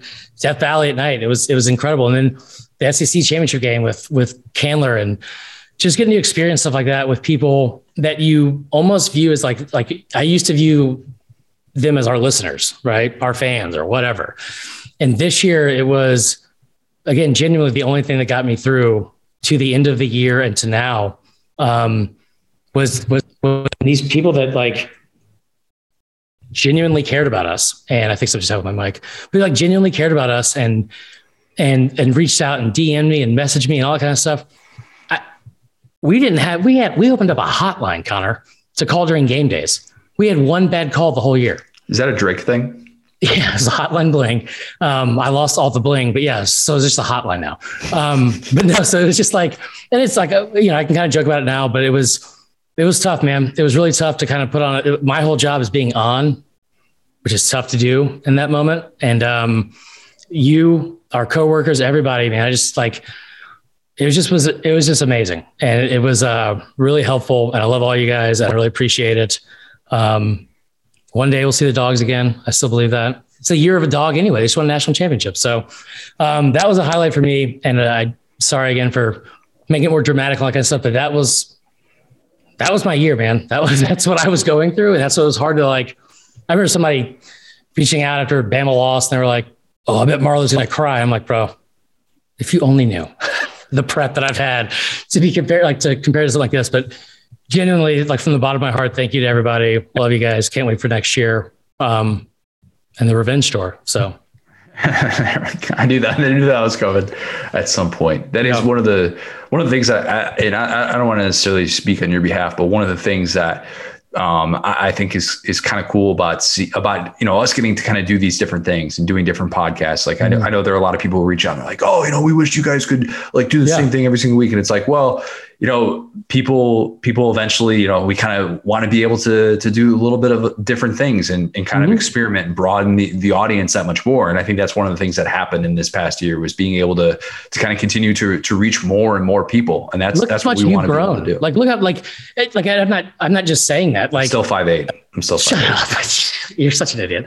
Like, but look how much you've grown professionally. Look how much you've grown. Like the pod has grown. Like it's awesome to watch, man. It's awesome to watch. And it was all the interviews, all you getting to go to games and all that kind of stuff. Like it just was like you getting to go to the national championship. I guarantee you, Chris from 2020 even, or 2019 would have been probably jealous or pissed about that. And it was like, this is awesome. Like, look at my friend who's like growing our brand and also growing his own brand. And it was cool to watch, man. I appreciate that. Of course, a year like this definitely makes you kind of appreciate all of these things that maybe we take for granted at times. Like I say we just the big J's out there, like the people who they go to a national championship and they're complaining about the food spread before the game. Right. Let's find a little bit more meaning in this. And football was fun this year. It was awesome, and we have so many people to thank for it being fun. And if nobody was listening to this, it wouldn't be quite as fun. Right. But the fact that we get so much feedback. So thank you to everybody who's listened, who's participated in anything. And if you're one of those people that doesn't really, you don't really engage with us, that's totally fine too, because we talk for you guys as well. Like that's one of the fun things about being able to do this. We've gone on for like an hour and a half, which I know is my fault. No, you're fine. I think we're at like an hour and 15 right now, an hour and 20. Can we hand out some quick awards? Let's do it. Do that? Okay. Yeah, go ahead. So I got 3 quick awards to hand out. And I know Herb Street does the Herbies. I don't really want to call these the Connies. Not really on board with that. It's a joint thing too. It's like, these are your own. These are your own. Okay. Yeah. Okay. I'll just deviate from that altogether, but we'll just call these my awards. They are all Billy Madison themed as well. So good. Yeah. I don't know why that would be the case, but okay. Yeah. Just felt like it. I have I'm glad I called that guy award. This is my favorite SEC assistant hires of the past year. Nominees: Durante Jones, LSU defensive coordinator; Liam Cohen, Kentucky offensive coordinator; and the Chin himself, Bill O'Brien, Alabama offensive coordinator. You already know who the winner is. It's Liam Cohen, of course. Wow. Not just because of his strikingly good looks. Yeah, he's incredibly good looking. Yeah. Yeah, of course. Definitely some bias there. The doppelganger element of it certainly helped. But consider this: like Kentucky had the number 36 offense in the country. They were 108 last year. Yeah. That doesn't really probably get talked about nationally. And there are a lot of people who just kind of lazily. It's just you bring it up. Yeah. I bring it up a lot. Yeah. I do.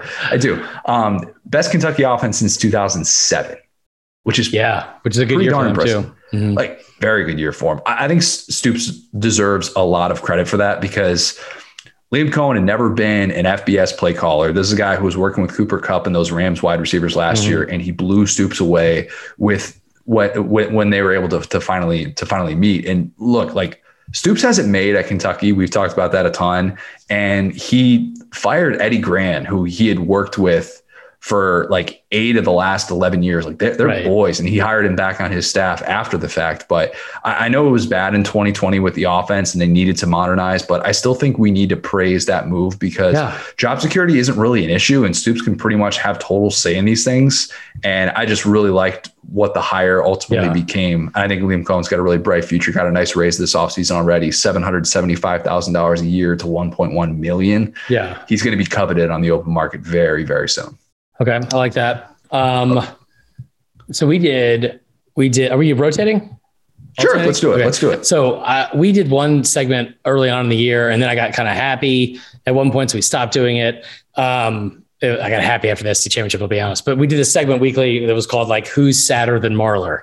Yep. And so the Who's Sadder Than Marlar it was a weekly deep dive into who was making me feel better about my life.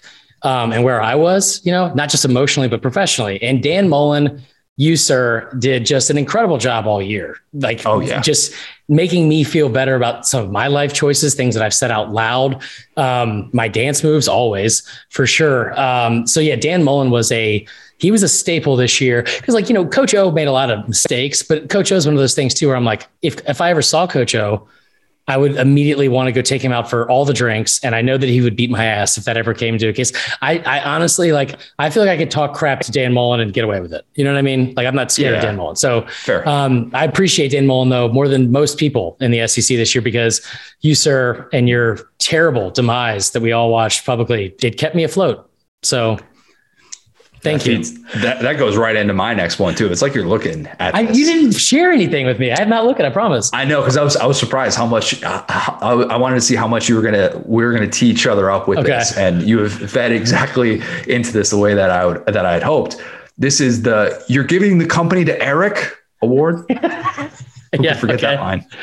I had a friend named Eric and he heard that from me a lot back. I didn't realize you quoted Billy Madison this much. And when I just said the thing about look how much you've grown, I said personally and professionally, I strictly now mean professionally. Cause I personally, obviously you're still a child and nothing's changed. Yeah. Yeah. It's still a 31-year-old quoting a movie that's 25 years old and hasn't exactly aged that well. Yeah. God. But that's all right. Okay. So my least favorite SEC assistant move of the past year, the nominees are Dan Mullen keeping Todd Grantham, and that is the only nominee, and that is the winner.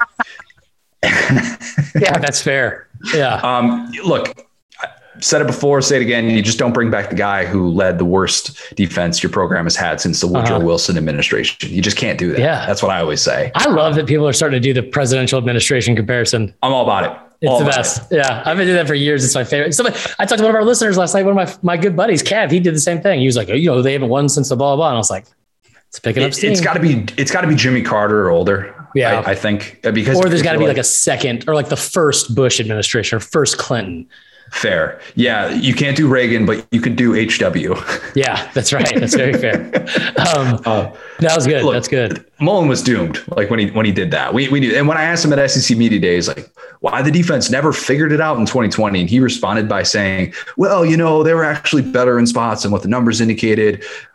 Florida fans, you had to know that it wasn't going to end well. And look, that group just had such a bad 1 month stretch. Like even the Vandy game, Florida got a shutout in the first half, but Mullen was livid with the defense at halftime because they kept marching down the field. And you saw the cracks in the foundation. So Todd Grantham gets the You're Giving the Company to Eric award. Okay. I like that. That's good. Here's the, oh my God, you're not pregnant? I'm so sorry award, that's something you should never say to a woman. That's also not why Allie and I broke up, just to be very fair. That wasn't anything like that. But you ever seen Brian Regan brings this up in his comedy where it's like, somebody's like, when's that baby due? And he's like, all the things to say. Right. You have so many things you can fall back on. Right. Why are you Don't fat? let that be one of them. Don't let that be one of them. So I bring that up because the most regretful thing that was said out loud this year, Lane Kiffin, I'm sitting there in Baton Rouge with our good buddies. I just like Sean Larkin, Jeremy, Nick Hallaby. We're at the same tailgate we were at, we saw the same wedding or whatever. They renew their vows as those idiots. That's incredible. But so we're sitting there at the tailgate and I am beside myself because we're running late and Bama's playing Ole Miss. I think we're going to lose this game and blah, blah, blah.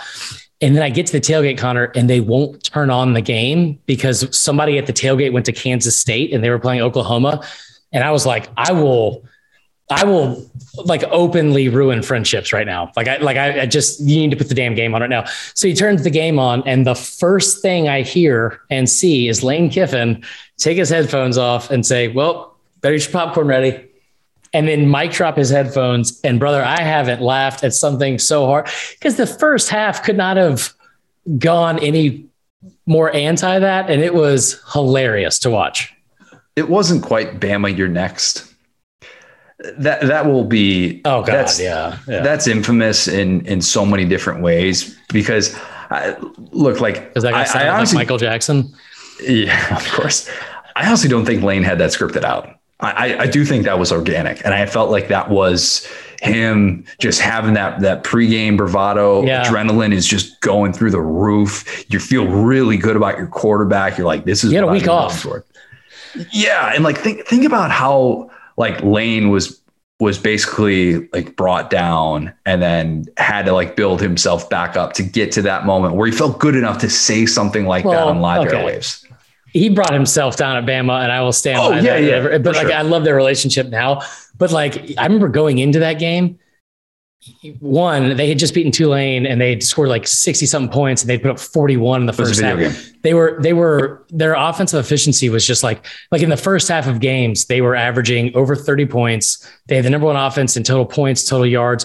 And then to go into that game, see, and I agree with you. I think it was organic because if he had scripted that out, he wouldn't have said it so shaky. He said it like kind of like weird and not like how he usually says stuff. And so, oh my God, it was funny. And the fact that shout out to whoever is in charge of making mascot costumes in general, because they've come a long way. If you've ever seen, not at Clemson, but everywhere else, they've come a long way.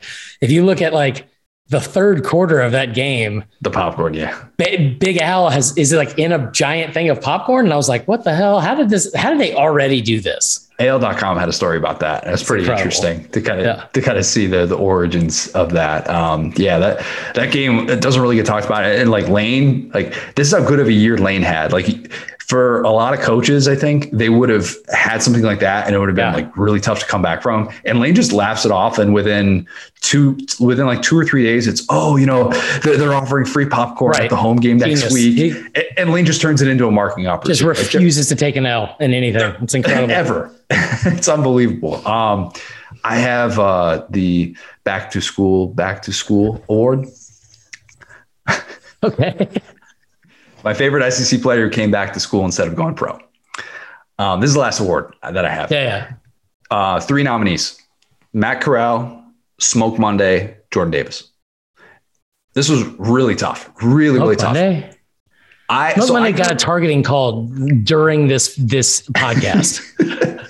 I grew to love Smoke Monday the last couple of years because Smoke Monday is a 1995 red Corvette. Here's what I mean by that.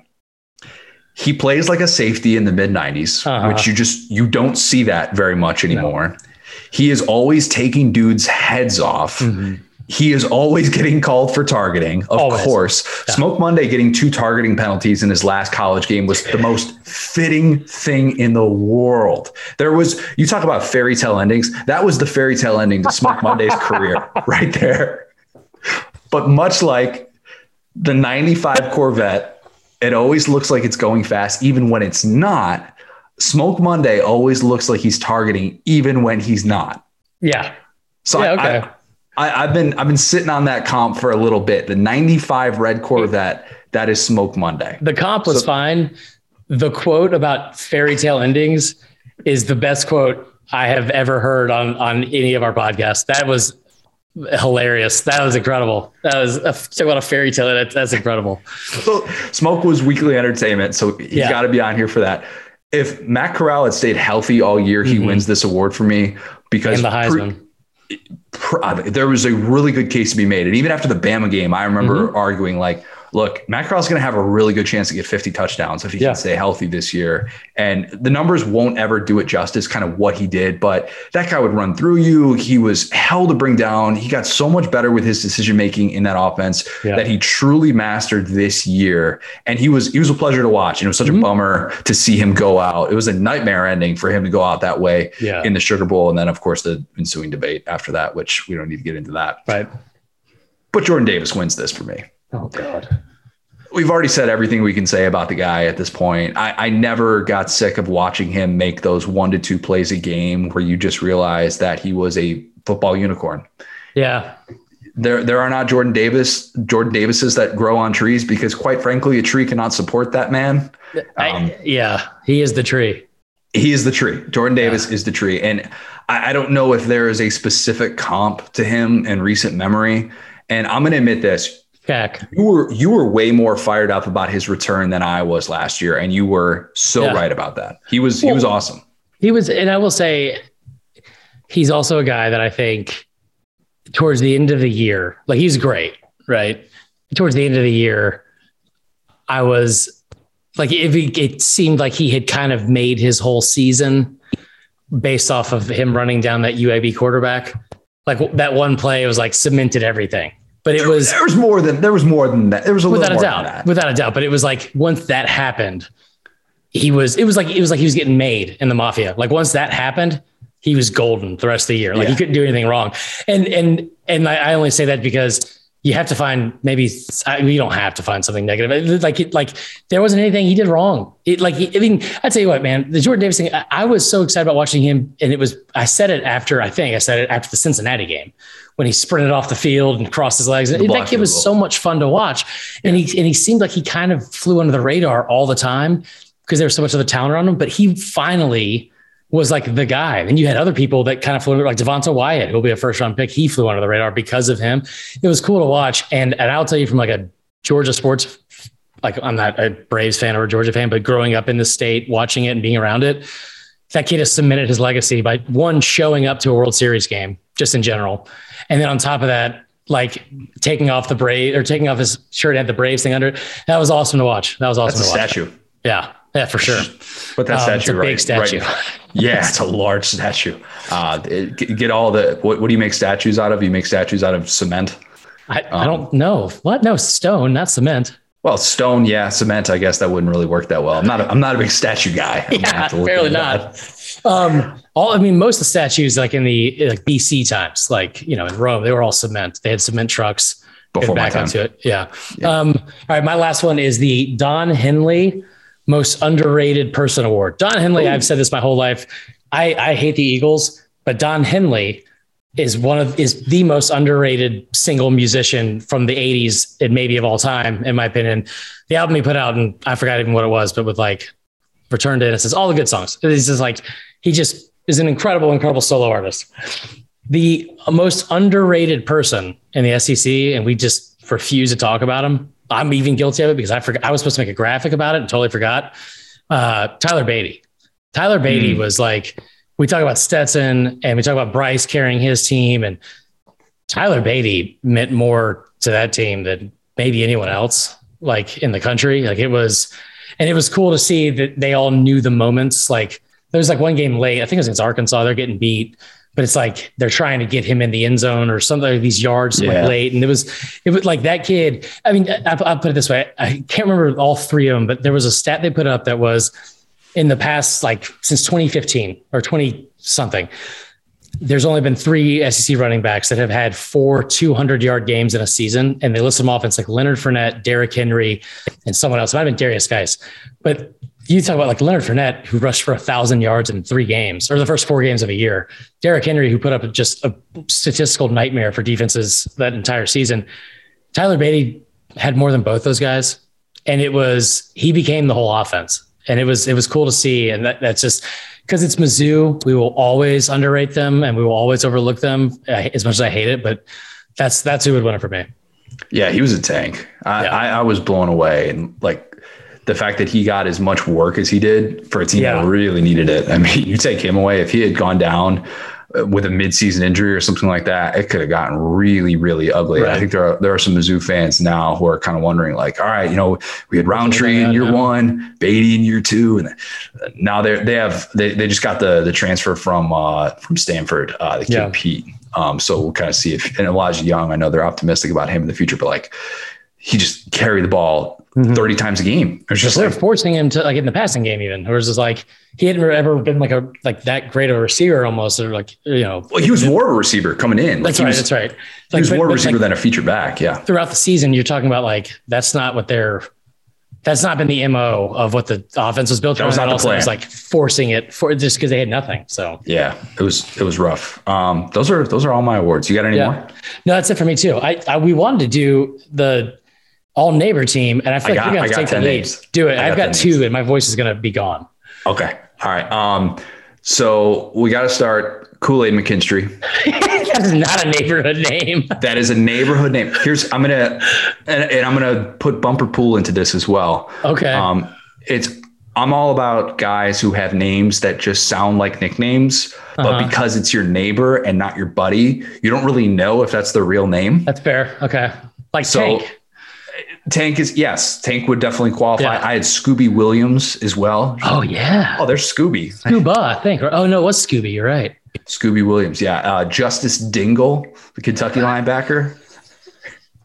Is this your whole list, or is this just under the one? No, enough of those. I only 4. I've got Vito Calvaruso. What neighborhood are you living in now? Hey, Vito, the Italian guy who might be in the mafia, but you just don't know. You don't want to ask. If it's Vito, he's definitely in the mafia. A lot of mysterious cars rolling through Vito's driveway. All of them 98 Cadillac Coupe de Villes. All of them. With large trunks. All of it. All right. Tommy Neesmith, Auburn receiver. Okay. Just everybody's got Tommy in their neighborhood. Yeah. That's just. Yeah. That's Tommy. Neighbor Tom. Yeah, of course. Trip Wilson. That's good. Yeah. Wilson. Just like our favorite neighbor. Trip too nowadays. Yeah. Trip's a good name. With 1 P though, not 2 P's in this. Oh. Because Trip with 2 P's is always camping for sure. Yes, definitely. Yeah. Big Patagonia guy. Oh yeah, for sure. But yeah, I figured last name Wilson, have to include that. Good. Yeah. Shout out to Terry. Fred McAfee. Oh wow, Fred McAfee. He retired after it was. I think he's only supposed to do 30 years, but he did 34 years as the local math teacher at the high school, and that's a guy that he's meant more to this community than I think we even know. He puts on that, it's like a community casino night. That's a lot of fun. Everybody really enjoys it. Vito ruins every year. Yeah, Vito comes in there and Vito is just like, oh, I'm gonna shake this thing dry. Neighborhood kind of hates it. It's a little bit awkward, a little bit of that game. That's good.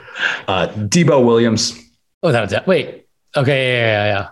South Carolina as well. Yeah. They always have a Debo. Have to. It's part of the roster requirements. If you don't have a Debo, you get one on. You just find one in the transfer portal, whatever. Do what you can. Get yourself a Debo. Last one here. Sully McDermott. What is happening? Who? Okay. Everybody at home, you can play along with this. Marler, you need to Google his picture. Sully McDermott. Go to the... That sounds like somebody that was on Law and Order SVU, and they were like, all right, your name's going to be Sully. And like his real name is like Josh McDermott. And then they were like, all right, you're going to be Sully. He's like, what's my last name? And they're like, McDermott, I guess. I don't know. Sure. Wow. He has this smirk on his face. And tell me that this look on his face is not just, I fertilized, got the sprinkler set, perfectly manicured bushes. I got the best yard in the neighborhood. Oh, wow. How about you? Yeah, he is uncomfortably confident. That is not how I pictured him looking. That's good. Okay. So I was going to leave this to you completely because part of our, the new role is I'm going to be heading up like more video content for us. And this was one of the ideas I had, like Kevin wants us to our boss wants us to do some reunion stuff. And I thought this would be a perfect one. And you obviously were going to carry this whole segment anyway, because you always do. This is incredible. Sully McDermott. The only ones I had that I was going to mention and save the rest were John Fitzpatrick. Yeah. I know like 3 John Fitzpatricks. He went to Catholic school. Yes. He still goes to church on Sundays, but you're kind of like, yeah, he doesn't like it. He just likes to dress up. Yeah. Very red in the face. Oh yeah, always. Yeah. So John Fitzpatrick, and then JoJo Earl from Alabama. And the reason why is because that's literally both the names my grandpa goes by. Until I was like 12, I was like, what's his real name? Like, why does it go by Earl? Is it Joe Marler or is it Earl Marler? And then there was like, I remember there was like nobody ever clarified it. And then there was some like plaque on the wall at their house. And it was like, congratulations to Joe. And then it said Earl like in quotes, Marler. And I was like, can somebody just clarify what this man's name is? He's the only human being I've ever heard with a middle name of Earl. Yeah. Yeah. Without a doubt. So that's mine, but we'll maybe link up and do more for the next one. That was good. That was fun. That was fun, man. That was good. I'm glad we could do this. I think we hit it all. Did we make a Vandy mention on the pod? I said that they weren't good. They didn't have a moment. Yeah. I like Mike Wright. Mike Wright's got some juice. I'm going to keep saying that this offseason. I like Jeff Jensen. He's our only Vandy listener. He's a really good guy. He's a funny Twitter follow as well. There we go. All right. Shout out Vandy. You've been heard. We'll do, and it just meant more sometime in the next, we'll figure that out. Hopefully sometime in the next month here, we'll figure that out. Got to settle on a game. I started kind of thinking about if we want to do a game from 2021 or if we want to kind of go back, dig into the archives and do something related to that. You're going to pick one the Bama lost like always, but we can figure it out. Whoa. If we do Bama Texas A&M of 2021, just know that I'm going to have a lot of opinions on that second half. I think we'll probably not go with that one. Okay, that's good. That's good. We'll let that one rest a little bit. Yeah. I'll nominate Arkansas Ole Miss. I think that'd be awesome. Yeah. Oh, that would be a lot of fun. That'd be a good one to do. Even after the year that Arkansas fans had, I think even they could kind of appreciate. They didn't even seem mad about it. They were like, oh, you know what? He went for 2. That's all he asked for. Bye. So live by it, die by it. Fun game. KJ looked the part. KJ looked like that's when KJ kind of took a different step, I think. That's fair. So maybe that would be a good game to do. Anything you want to plug for? Well, just the podcast, College Football Uncensored. It's a new one. Me and my co-host Tyler Huck. We've been doing 2 episodes. We'll probably go down to 1, obviously, in the off season. But College Football Uncensored. Check that out, and then make sure you're keeping up with our social media because we're going to be doing some more video content on our YouTube channel over at Saturday Down South. So go follow that as well. Sweet. Leave us a 5-star review. Subscribe. Subscribe to both podcasts. Subscribe to all podcasts, including Saturday Lives Forever. Join the Facebook group, Saturday Down South. Oh yeah. I mean, I believe Matt is going to have some off-season projects in the works. I'm not sure if we're ready to roll those out yet, but great off-season content to go be able to listen to all those. Matt did such a good job with those. But join the Facebook group, Saturday Down South Podcast on Facebook, and be a part of all of our great content that we've got coming up in the off season. A lot of big things in the works that I'm really excited about. Marler, what do we need to remember? Might mean too much. Boom. We got it. All right, dude.